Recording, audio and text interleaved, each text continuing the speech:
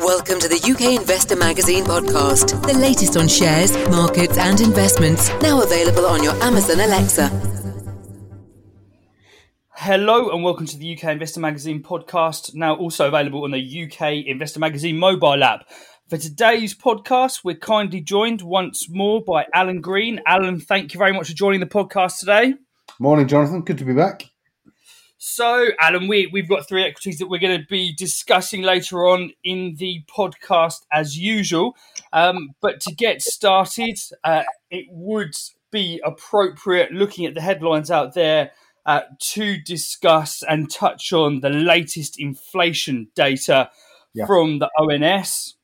So it's a topic that we've been discussing in some detail on the podcast between us this year. Most of that has been directed towards the US, and of course there was some volatility in equity markets in the United States, which could actually cause a wave through equity markets globally. But that has since quietened down after comments from the Federal Reserve that they were not going to be changing their monetary policy anytime soon.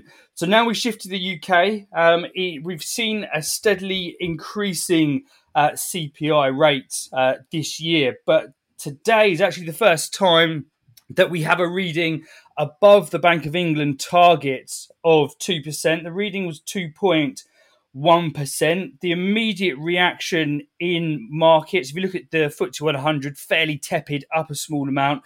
The pound did jump about 40 points to 1.12 against the dollar before falling back. So not a huge amount of movement there in markets, Alan. But I mean, if we start to see more readings above 2%, the Bank of England target, and possibly an increase, I mean, do you expect there to be volatility creeping into, first of all, equity markets here in the UK?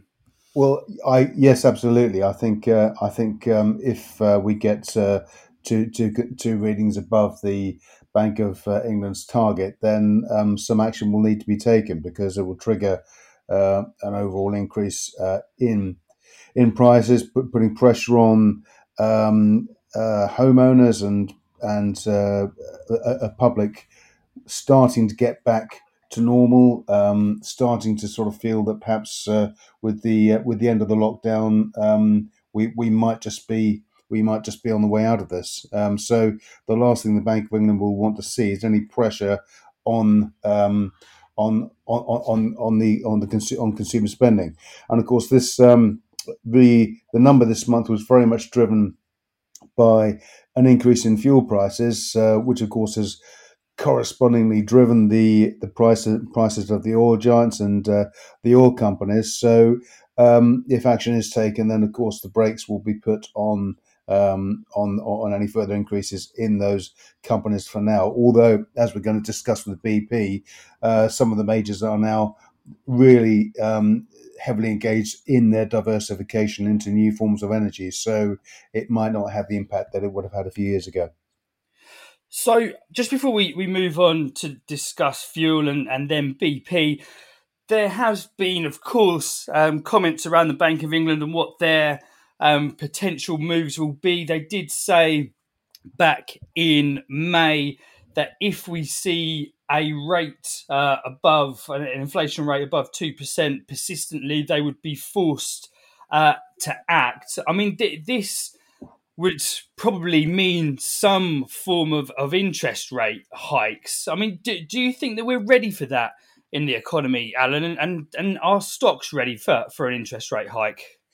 No, I don't think we are. And I think, again, it's the last thing the Bank of England will want to do, given that as we come out of lockdown and furlough schemes end, some companies sadly won't survive the fallout from the pandemic. So those companies and of course their employees will be in trouble, and obviously any increase in interest rates will only put further pressure on those homes and families.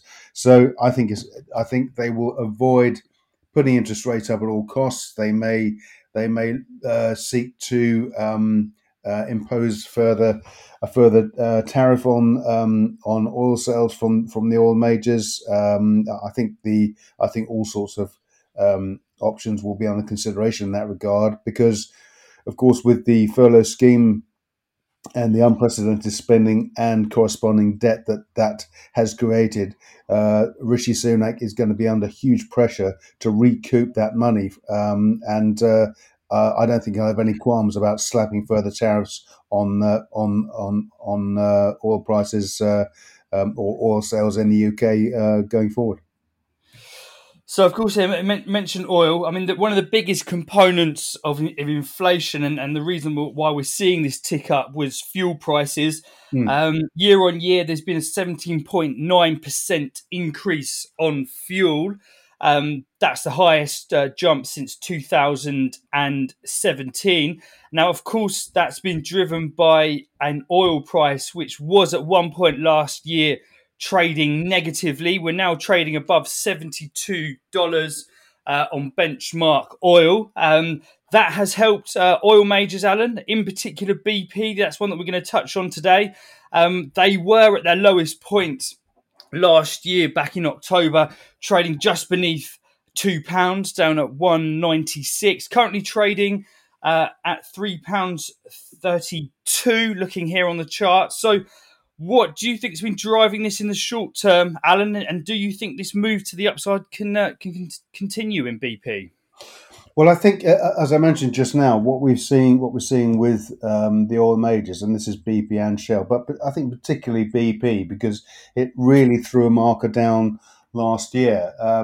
The company said this time last year, when, of course, we were in the middle of the pandemic, or the chief executive Bernard Looney introduced a strategy to reinvent BP in line with a global transition to low carbon energy.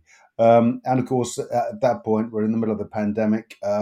But he set the stall out and said within 10 years, the company aimed to have its annual low carbon investment, it aimed to increase its annual low carbon investment tenfold to around $5 billion a year, and investing into an integrated portfolio of low carbon technologies, including renewables, bioenergy, hydrogen, and other new technologies. And by 2030, BP aims to have developed around 50 gigawatts of net renewable generating capacity, 20 times higher than last year. And also, at the same time, it will have shrunk its oil and gas production by 40% compared to where we are now. And all the indications are, certainly from the first quarter results in the year, that is actually delivering progress. And the CEO Bernard Looney again said the first quarter of 2021 demonstrates what we mean by performing while transforming, which I think is a great soundbite, for CEOs to take note from. So that BP, of course, reported a profit for the first quarter of $4.7 billion, compared with $1.4 billion for the fourth quarter of 2020. Operating cash flow underpinned by strong business performance. And the company achieved its net debt target. That's reducing its net debt down to $33 billion by the end of the quarter. And the transformation that they announced last year is not only well underway, it's actually ahead of the game.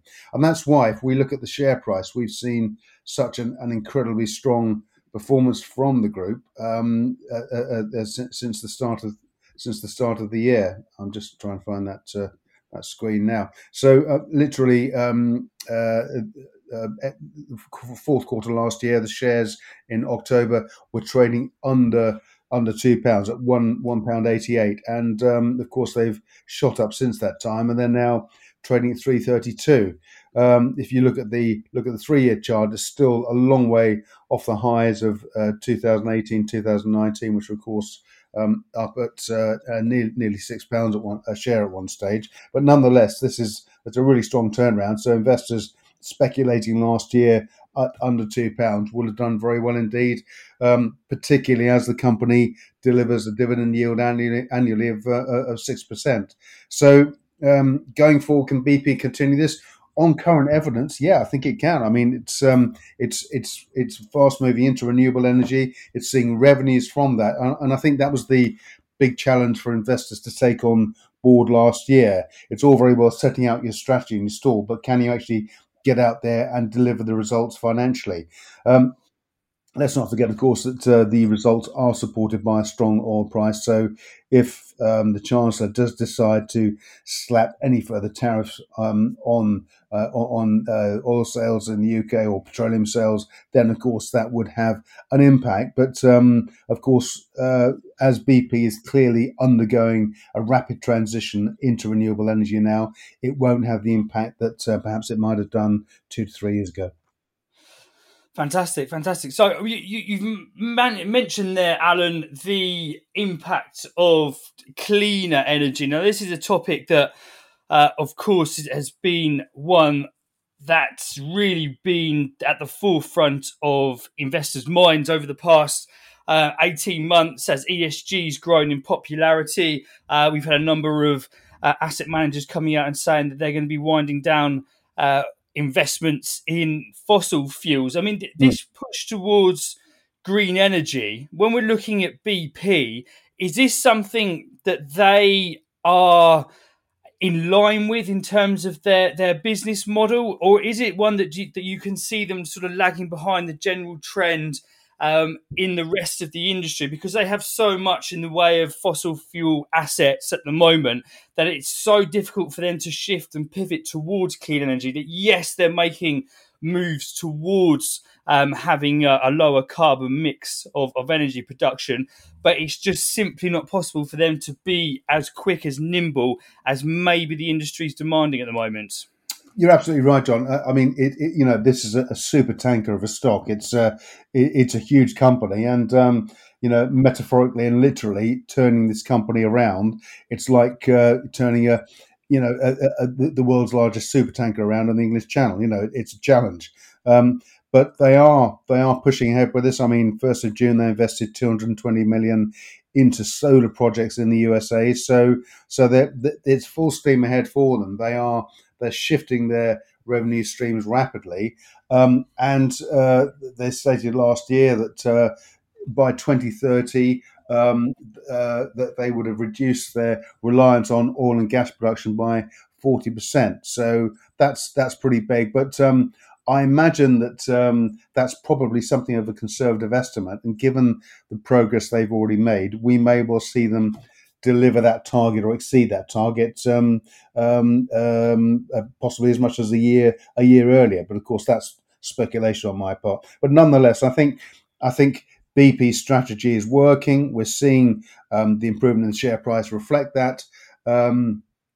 Clearly, if there is a shift in the oil price again, then that will have an impact. But as the vaccinations are being rolled out, and there is every sign that with a 4-week additional lockdown, after that we should be able to more or less get back to normal, and that's of course globally, not just in the UK.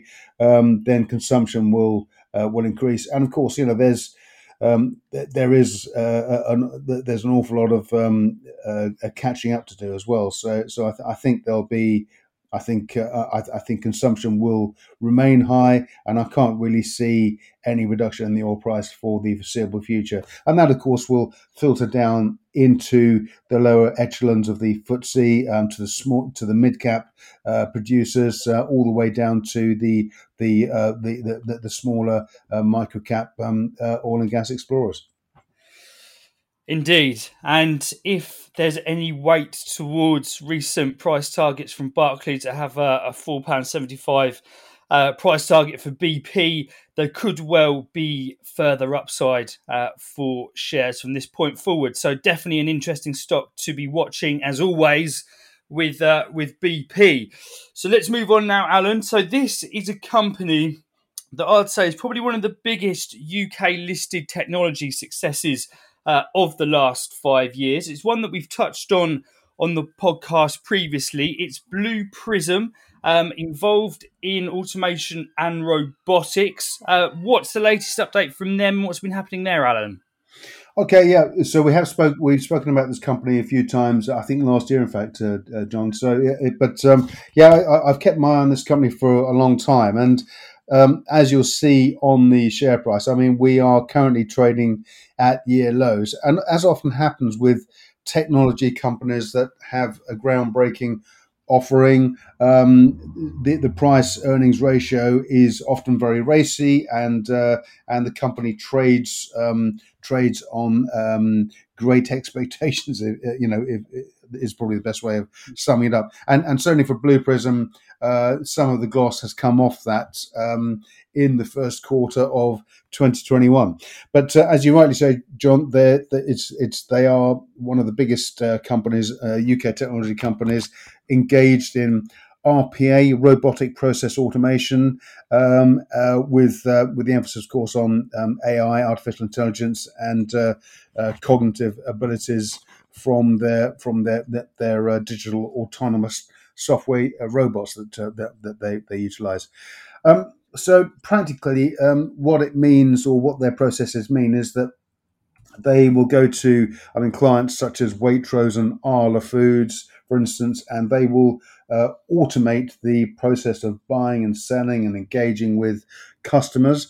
They were very successful last year, of course, when in the middle of the pandemic, when everyone was applying for CBILS loans.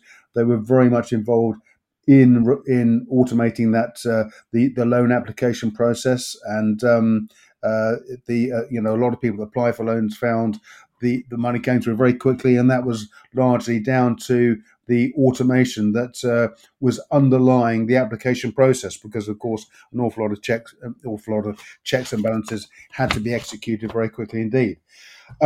So the company has undergone a bit of a sort of a transition over the past 6 months.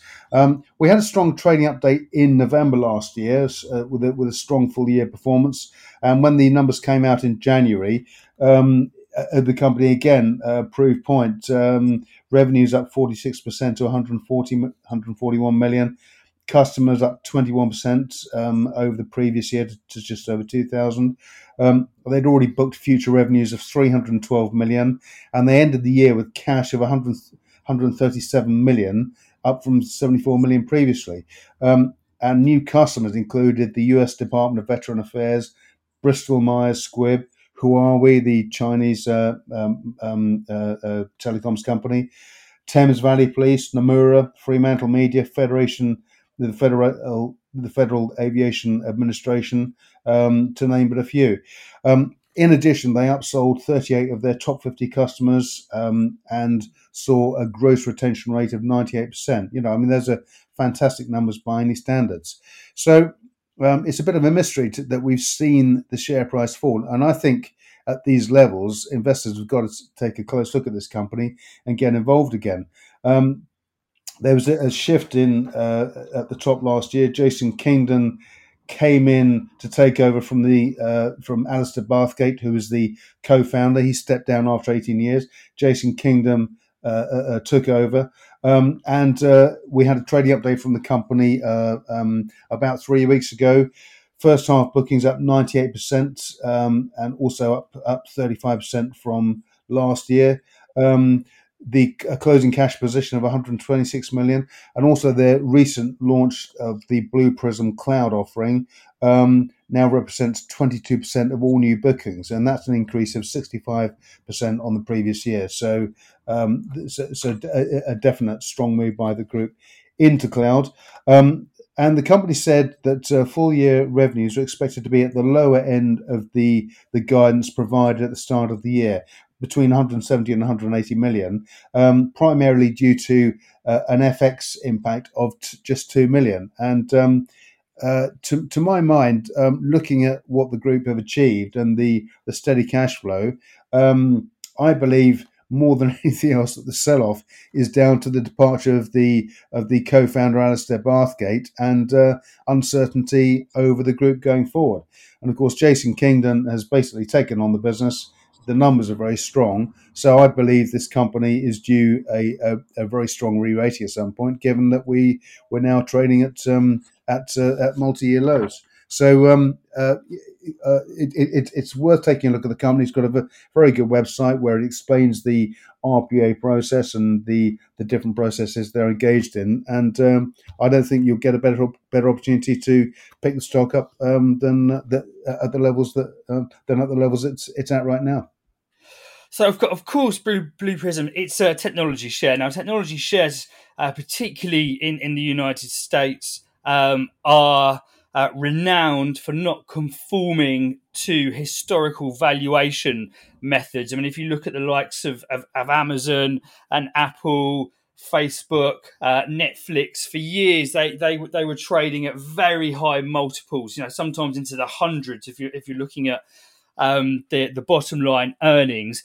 And to some extent, that is applicable to UK stocks. If you look at Blue Prism, Just Eat is another one, for example, that we've touched on the podcast previously. Ocado could probably be put into that basket as well. But I'm just looking here, Alan, and they're only trading at this point in time and on 6 times the revenue for the full year of 2020. They didn't turn a profit last year. Loss after tax was 80 million. Yeah. But how much do you think that this decline that we saw and have seen so far this year it is down to this shift in investor appetite for growth towards value? It's something we have discussed on the podcast in some detail. That these stocks that are really racing ahead on the growth figures. Obviously those ones did very well from COVID and had strong figures. We started to see perform or underperform those ones classed as value. Maybe those ones such as BP, commodity shares, and airlines that were really down in the dumps. I mean, how much do you think that this move in Blue Prism's down to that shift from growth shares to value, and then that's really driven some of the underperformance we've seen? I think that is a factor, and I mean it's quite interesting reading a broker note recently from Canaccord that upgraded the stock from hold to speculative buy. Blue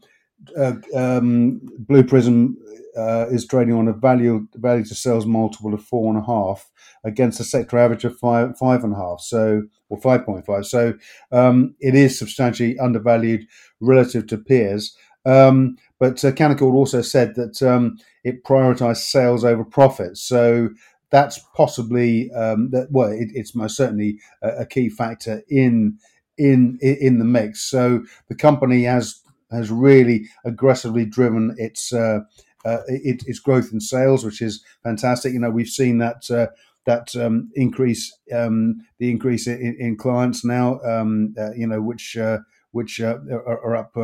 up 35% from last year, with the client numbers of up 21% to just over 2,000 versus 1,600 odd last year. So lots of customers.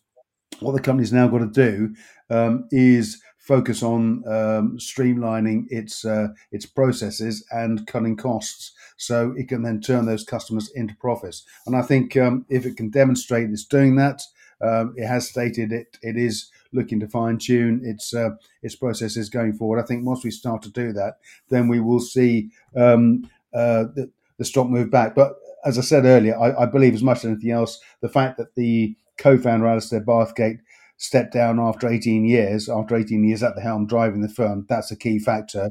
And Jason Kingdon, as CEO, is probably yet to earn his stripes, as it were. So I think he's the one that's got to deliver that change. And I think if he does that, then we will see the stock return to the highs that we've seen over previous years.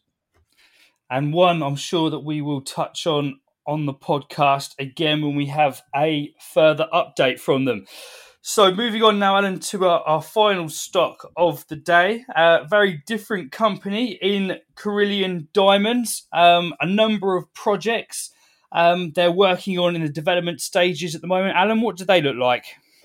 Okay, so Carillion Diamonds, interesting little company. This is a company that's run by the same team as Conroy Gold, which is, of course, Professor Richard Conroy, and the team around him that he's worked with since since inception, really, with his secretary Maureen, who's also a director on the company as well. But this is a diamond exploration development company focused on Finland. Shares are currently trading at just on 4p. Not much movement today, against year highs of 7p and year lows of 2p, giving a market cap of just 2.7 million. So there's that's really just the value of the licenses the company owns, without any upside really for what's in the ground. So the company's focus in Finland. There's some very good maps on the website, and they are focused on what is referred to in geological terms as a craton. It's called the Karelian Craton, hence the name of the company, which straddles Finland and Russia, and it's a huge area that's full of what are referred to as kimberlite rocks, and these are igneous rocks that often contain diamonds, named after Kimberley, a South African town where a massive 83 carat diamond was discovered in the 19th century, and it triggered a diamond rush. So this rock is frequently occurs across these areas. In Russia, there are two diamond discoveries which are world class within the craton. Both the Lomonosov and the Grib Pipe diamond discoveries. They're very similar to the geology in Finland covered by the Karelian license areas. And indeed, we've got the Lautojoki diamond deposit, which is northeast of Helsinki. And it's making rapid progress. And once it's up and running, will be the first diamond mine in Europe outside of Russia, which is quite something. Preliminary economic assessments have been completed with positive technical and financial outcomes. Mining permit has been received, and certainly to date, with the work that's been done there are estimated to be 2.11 million of carats in the ground, with a value of $211 million at the present time, and the mine that will be set up there will have something like a 9-year life and a payback in year 2. As it sits at the moment, the PEA preliminary economic assessment estimates a net present value at the mine of $39 million. So that's obviously well ahead of where we are with the company valuation. In addition, so that's northeast, as I say, of Helsinki. In eastern Finland, close to the Russian border, remembering we've got these two Russian mines, the world-class diamond discoveries. There's an asset called Kumo, where green diamonds have been discovered there, and green diamonds are the same as normal diamonds, except due to radiation or exposure to radiation during the formation or the geological formation process, they take on a greenish hue within the diamond. These are very valuable and also very rare as well. So we have the Kumo asset, and they discovered a series of anomalies, a previously unknown kimberlite body in that area, and also within Kumo there are several other bodies, Riavira and Setapira, which are all prospective for diamonds. Progress so far this year. The company raised last month 600,000, and that's in that raising a convertible loan was converted into shares at 4.5p. So the company is well funded for its costs, certainly for the foreseeable future. And in regard to the progress of the company, there was a broker note from Brandon Hill, which noted potential for further discoveries, and cited the discovery at Kumo as an emerging kimberlite province, which could lead to huge value for the groups a bit further down the road.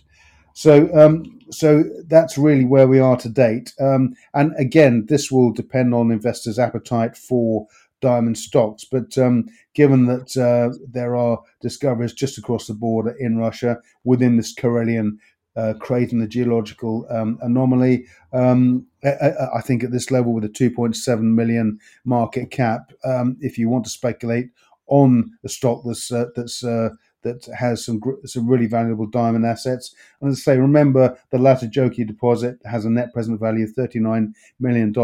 I think this could be a great little opportunity. So when people are looking at this stock and just keeping an eye maybe on the share price moving backwards and forwards, Alan, I mean, in your view, what should they be looking out from the company in terms of the next instalment of news, which could get the share price moving? Well, there's a team on the ground there now, and of course with the preliminary economic assessment completed for Latajoki, I think any developments at Latajoki now towards seeking a partner to build the mine there, or further developments, and of course further diamond discoveries in the Kumo asset, which is, as the broker said, is a potentially emerging diamond province. I think we're going to hear more news from the group because they're there on the ground at the moment. We will see, I believe, some updates certainly in the next few weeks. And I'm sure one that we will update listeners on when we get those. So as a recap there, stocks we discussed today, BP, of course, trades under the ticker of BP. Blue Prism has a ticker of PRSM, and just then was Karelian Diamond, which trades under the ticker of KDR. Alan, thank you very much for being on the podcast today. Thanks, John. So just as a note to listeners, we're going to be putting some links in the notes of this podcast to some of our recent presentations from virtual conferences here at the UK, which do actually cover a number of resource companies very in similar situations to the one that we've just discussed there. So do check those out. Thank you very much. We hope you enjoyed listening to the UK Investor Magazine podcast. Please do share the podcast, and we really value any reviews and comments you leave us in your chosen podcast player. The views presented by the hosts and guests of the UK Investor Magazine podcast are in no way investment advice, and please remember all investment involves risk.